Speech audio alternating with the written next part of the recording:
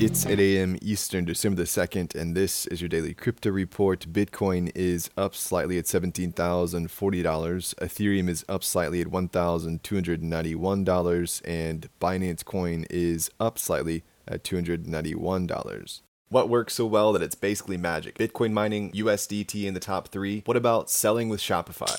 Shopify is the global commerce platform that helps you sell at every stage of your business. From launching your online shop to, did we just hit 1 million orders? Shopify is there to help you grow. From their all-in-one e-commerce platform to their in-person point-of-sale system. Wherever and whatever you're selling, turn browsers into buyers with the internet's best converting checkout, up to 36% better compared to other leading commerce platforms. Sell more with less effort thanks to their new AI solution, Shopify Magic. My favorite thing about Shopify is no matter how much you want to grow, they have the solutions you need to take control and level up your business. Shopify powers 10% of all e-commerce in the US and millions of other entrepreneurs across 175 countries. Plus, Shopify's award-winning help is there to support you every step of the way. Businesses that grow with Shopify. Sign up for a $1 per month trial period at shopify.com/DCR, all lowercase. Go to shopify.com/DCR to grow your business, no matter what stage you're at. Shopify.com/DCR.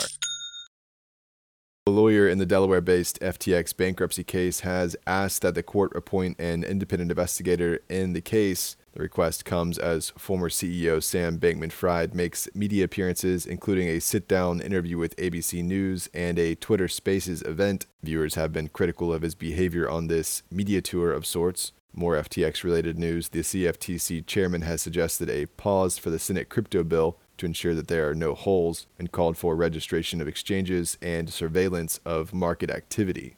Well, Coinbase has disabled mobile NFT transfers as Apple is demanding a 30% tax on gas fees for the transactions. Coinbase said for anyone who understands how NFTs and blockchains work, this is clearly not possible. Apple's proprietary in-app purchase system does not support crypto, so we could not comply even if we tried. Apple's 30% tax has also recently drawn the ire of Elon Musk.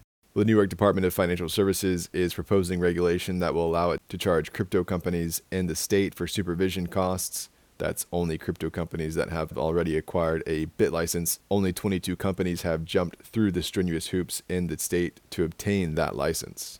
Well, Fleek has raised a $25 million Series A round that was led by Polychain Capital.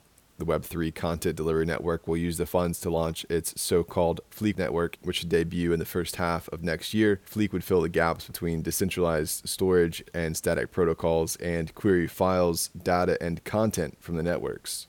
Well, bad actors have picked up $20 million from Anchor and Helio in a series of attacks. BlockSec said the hacker leveraged a vulnerability in Anchor's smart contract to mint trillions of ABNBC, a reward token related to Binance token. After the mint, they sold and pulled liquidity to get more than $5 million.